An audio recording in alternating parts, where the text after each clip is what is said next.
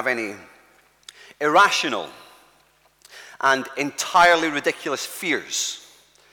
Could you point to one? Can you think of one? Some of you are smiling. I think you've got one in mind, but I do. Let me volunteer one. Moths. Moths. You can tell with that picture.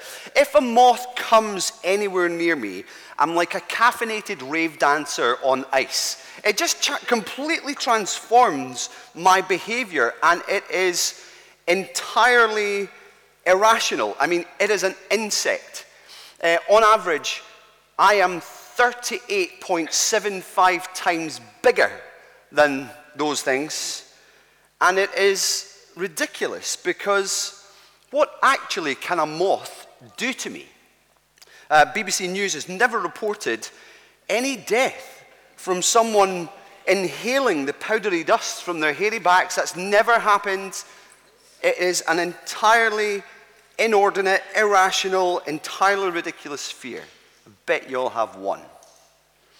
Why then do I let it control my behavior? That's the question. Well, that's what fears do. Fears have a controlling impact on our lives. And as Christians, we have our own irrational, ridiculous fear, and it's called the fear of man. The fear of man. What is the fear of man? Well, it's not a phobia as such, but it is, I suppose, a type of anxiety. Here's a definition for you. The fear of man is when a person is so influenced by what other people may think about them, say about them, or do to them, that it shapes their behavior, or even controls their behavior. And as a result, what we do is we give other people control over or sway over our everyday choices and attitudes.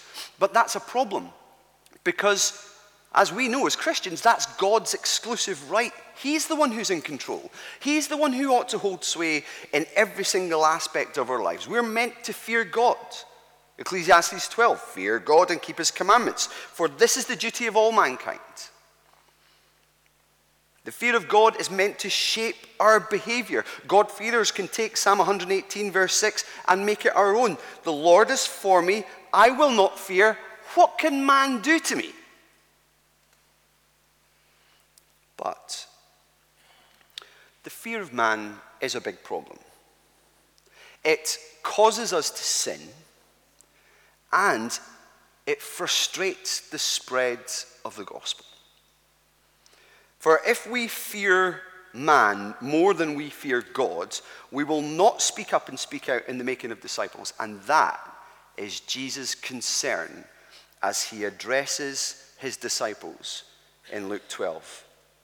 That's what this teaching in Luke 12 intends to correct. Now, we've just jumped right in. Let me give you the context so you understand. Immediately before this passage, Jesus has just drawn the Pharisees' fire. He had accepted an invitation to a Pharisee's house for dinner, but he gave his judgmental host a divine dressing down, seven woes, 7 warnings, and then left before the starter was even served.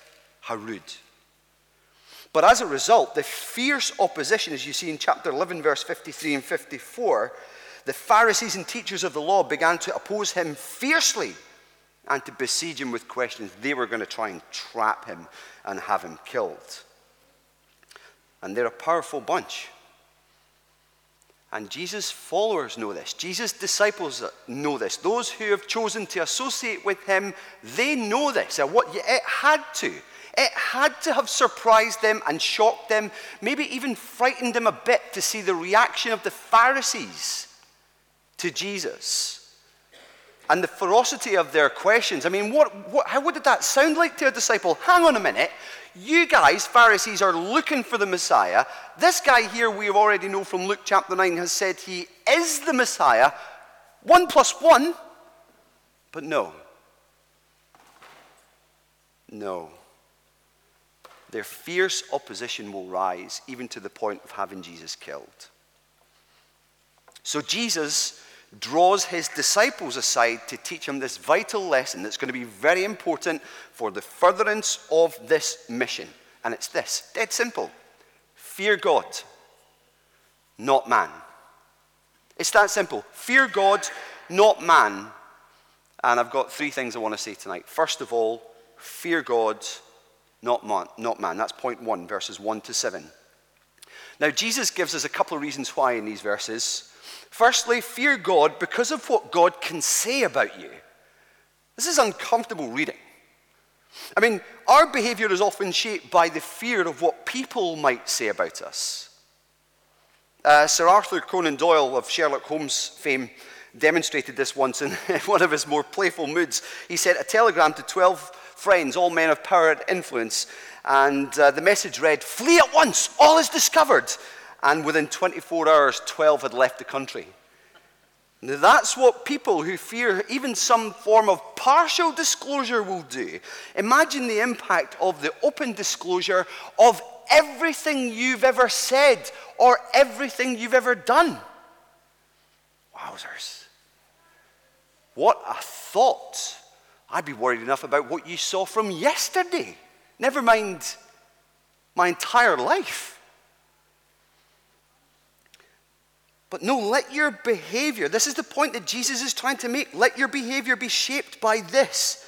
Not by what people might say about you, but by what God will say about you. Verse 2, there is nothing concealed that will not be disclosed, or hidden that will not be made known. What you have said in the dark will be heard in the daylight. What you have whispered in the ear in the inner rooms will be proclaimed from the roofs. Wow, that is the ultimate use of the Freedom of Information Act, isn't it? The things we've done behind closed doors, the things we've whispered behind whispering hands, fully known to God, fully disclosed by God on Judgment Day, nothing's off the record. Wowzers. What a thought. Why is he telling us this? Why is Jesus telling people who are following him this? This isn't just out to the crowds, watch out everybody so you'll believe. These are to people who are saying they believe. Well, why? It's meant to make us fearless before men and appropriately fearful of God. The fear of man will make you every man's puppet, but the fear of God won't. It will make you courageous. Now, it's one of the ways that he's helping us to choose the right thing when tempted to be a false thing, like the hypocrites, like those Pharisees. This warning of open disclosure, it's meant to make you genuinely you in private and genuinely you in public. Now, compared to what people might say about us, what does the prospect of what God can say about us say about the fear of man? It's one of those irrational and entirely ridiculous fears. It doesn't feel that way. I know that. You know that. But compare the two. What man can say about us that can harm us, what God can say about us and reveal about us, there's no comparison. The second reason why we should fear God, not man, is because of what God can do to you. That's what Jesus goes on to highlight. I mean, our behavior is not only shaped by the fear of what people might say about us, but about the fear of what people might do to us. Now, that threat looks different from place to place. In Edinburgh, people will probably mock you or ostracize you. You might be rejected by your family. You might not get a job or whatever. But in places like North Korea or parts of Nigeria, police will imprison you. People will kill you for what you believe. Now, verse 4 hints very strongly at the prospect of facing angst, maybe like the fierce anger of the Pharisees, for being a believer. Verse 4 says, "Do not be afraid of those who kill the body." Now, that's pretty straight talking. That'll induce fear, won't it? We're very self-protective people. And that's enough to stop a fearful disciple speaking out about Jesus and snuff out the spreading flame of the gospel. But Jesus invites us to put man beside God and compare what each can do to you. And this is what he says. Do not be afraid of those who kill the body. Okay, that's what man can do. And after that can do no more. But I will show you whom you should fear. Fear him who, after your body has been killed, has authority to throw you into hell. Wow. Strong words again. But go with the comparison that Jesus is making. Which is worse, death or eternal death? Who can inflict greater pain or punishment, man or God? The answer to Jesus is so straightforward that he goes on to say, yes, I tell you, fear him, God, not man.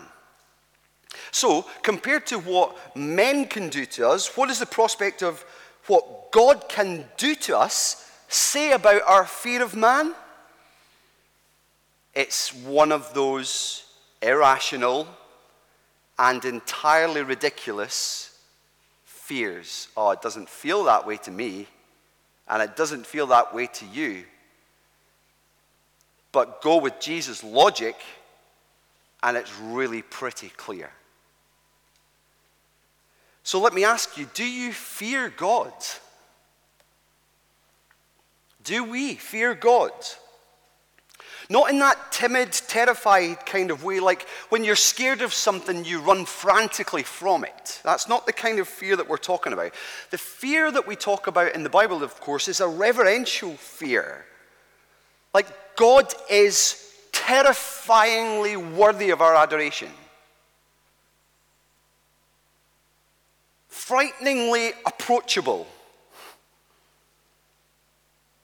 It reminds me of the scene in the Chronicles of Narnia where Lucy's talking to Mr. Beaver about meeting Aslan, when all of a sudden she's surprised to find out that Aslan's not a human being, but a lion. Now that's scary for her. And she asks Mr. Beaver, is he safe? And Beaver says, safe? Of course he isn't safe, but he is good. That captures something for us of what we're reminded of in this passage. That even though God is to be feared, we're not to be afraid of him. Actually, one of the reasons for that is because of what we're worth to him. That's what we see in verses 6 and 7 in this chat about sparrows. Now, sparrows are of worth to God. Now, sparrows back then were the poor person's meat. I mean, if you went to Lidl or Tesco or something, there's always a deal on 2 for 1 on sparrows because they're just cheap meat. And the point is, they're hardly worth a thing. The supermarkets are trying to get rid of them. But they're hardly worth a thing to these people back then, but they're worth something to God.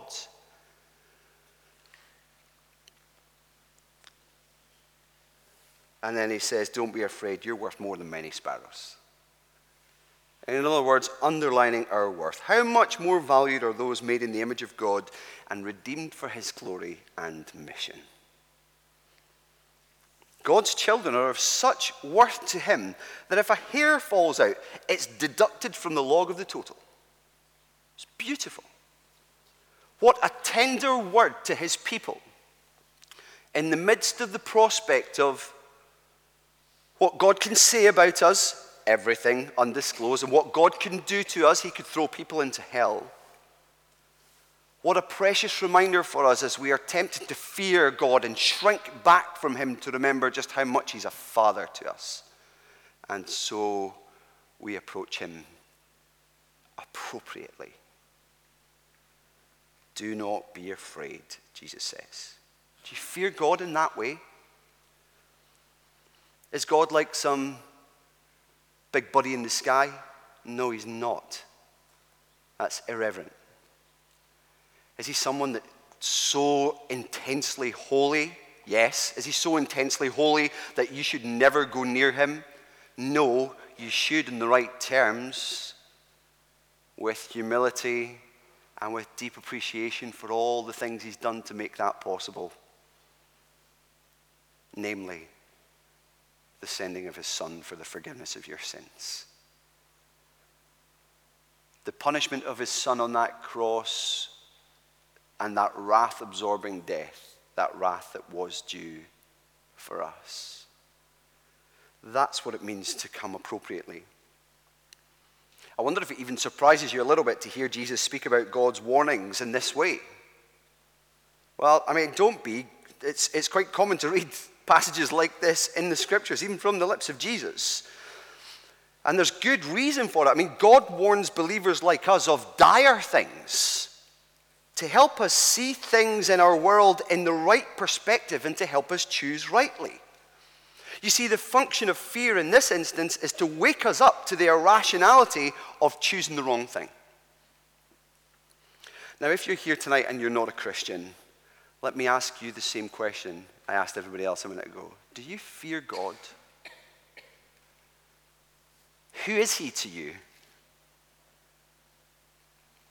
This passage tells you one of the reasons why you ought to, and why that fear ought to shape how you respond and how you behave. I mean, it speaks of what happens when you die.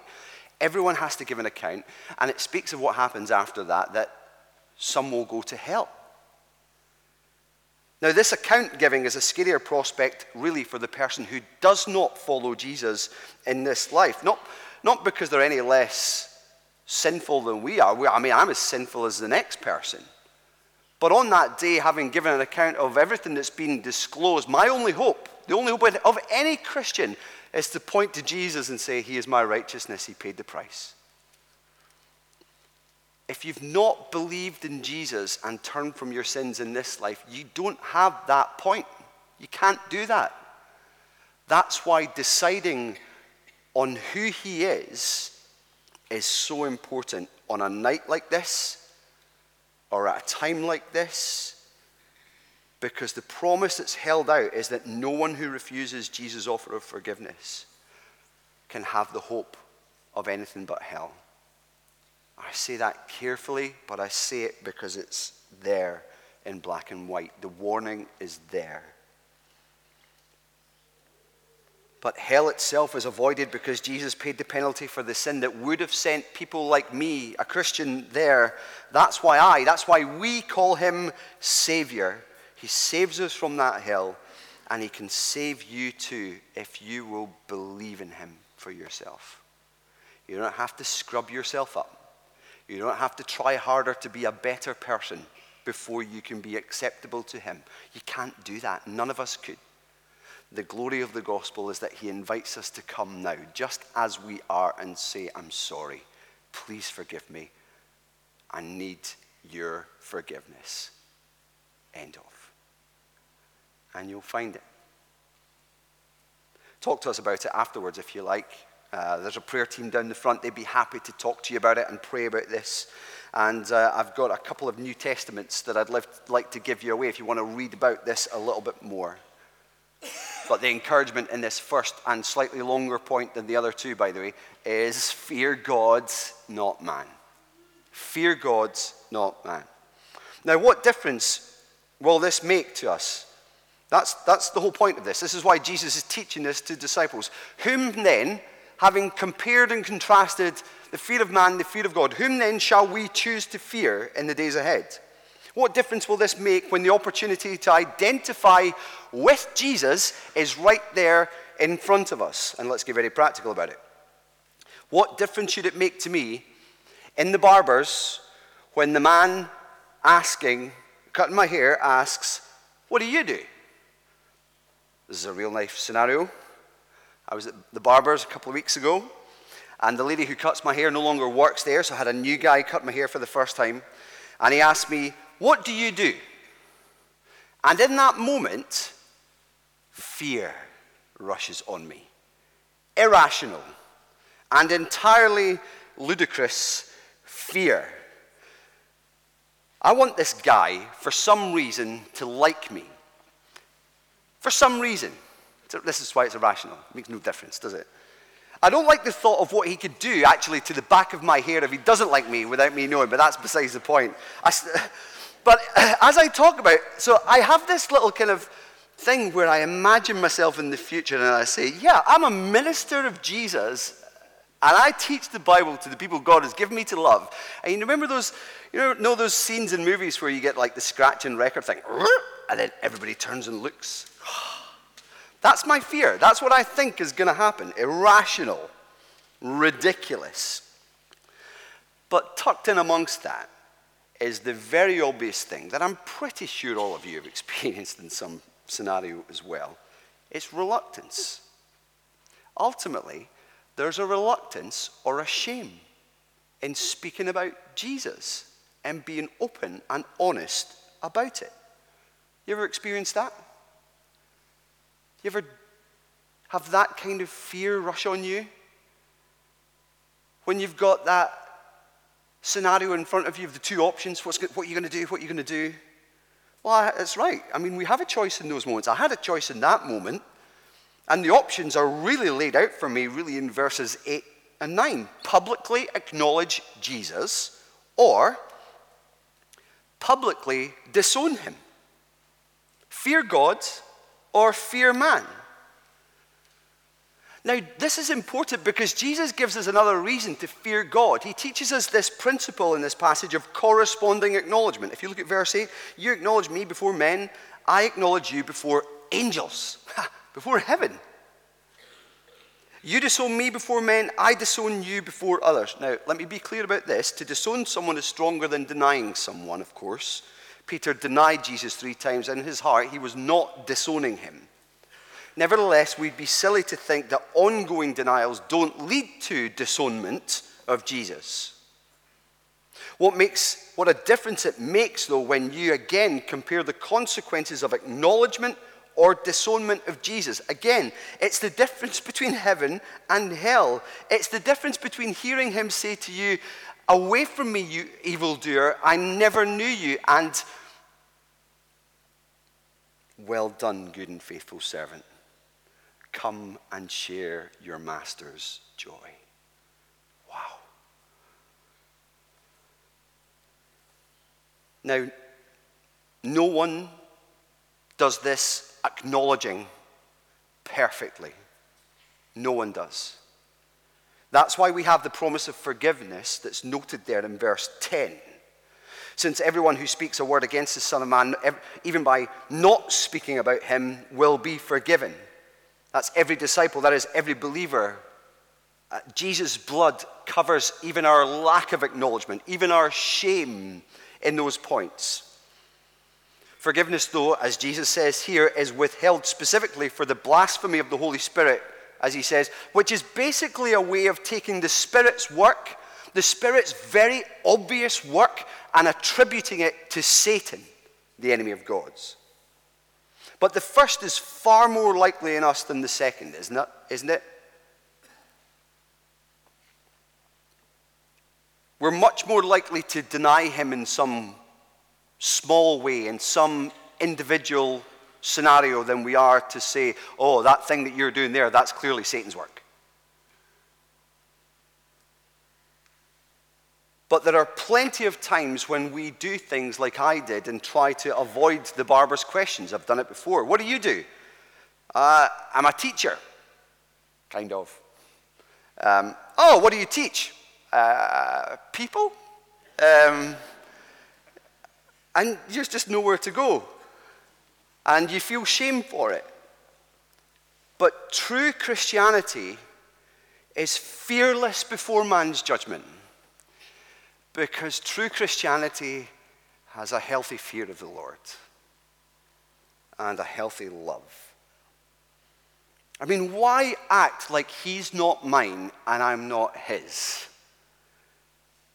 given the acknowledgement that he's made and will make of people like us who believe?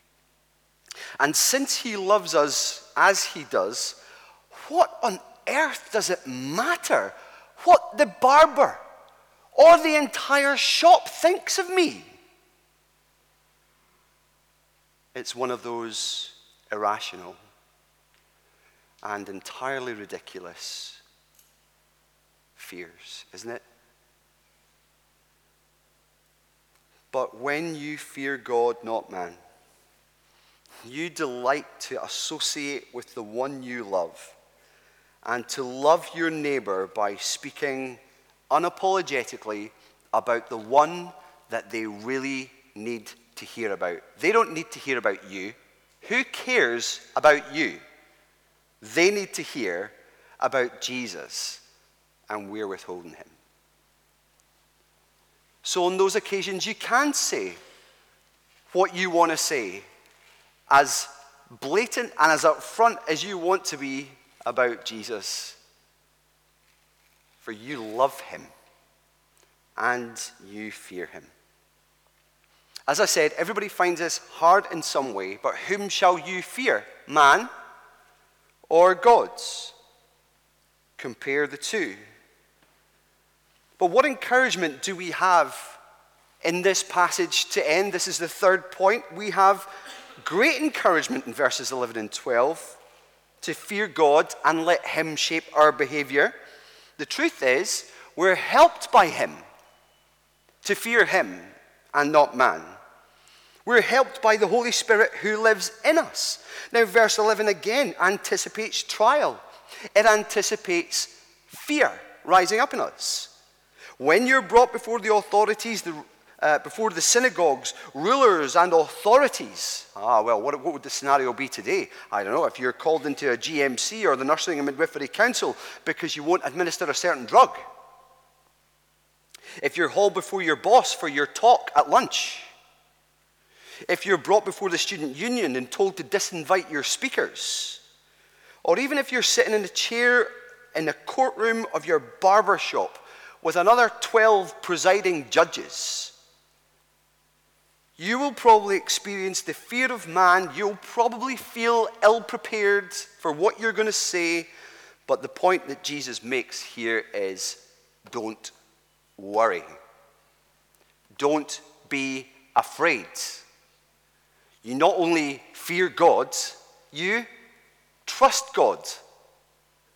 You have a knowledge and an understanding of who he is, so trust him. As he says in verse 11, do not worry about how you will defend yourselves or what you will say, for the Holy Spirit will teach you at that time what you should say.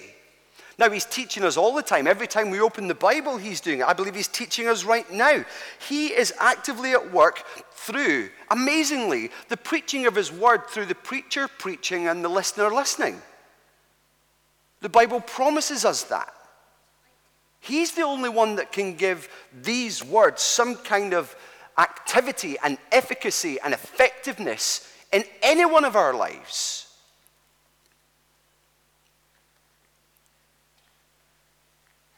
And all the while, though we may not see the relevance at every point, he's sowing seeds that may, for some reason, lie dormant for a while, but when the right time comes, like in the barber shop, aha! The Holy Spirit has taught me this. Well, you might not say that out loud, but you might say, because then other questions come. But you'll know what to say. But the promise from Jesus is actually much more intensely real than even that. Oh, that's true. But he's saying he will teach you at that time what you should say. In those moments, there are more than just two of you there. And his promise is, there are more than just human beings interacting in that moment.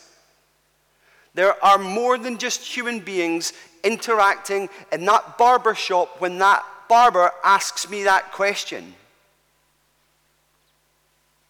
So I'm remembering not just the theology of what God can say about me on that day, what God can do to me on that day. I'm remembering who is with me on this day.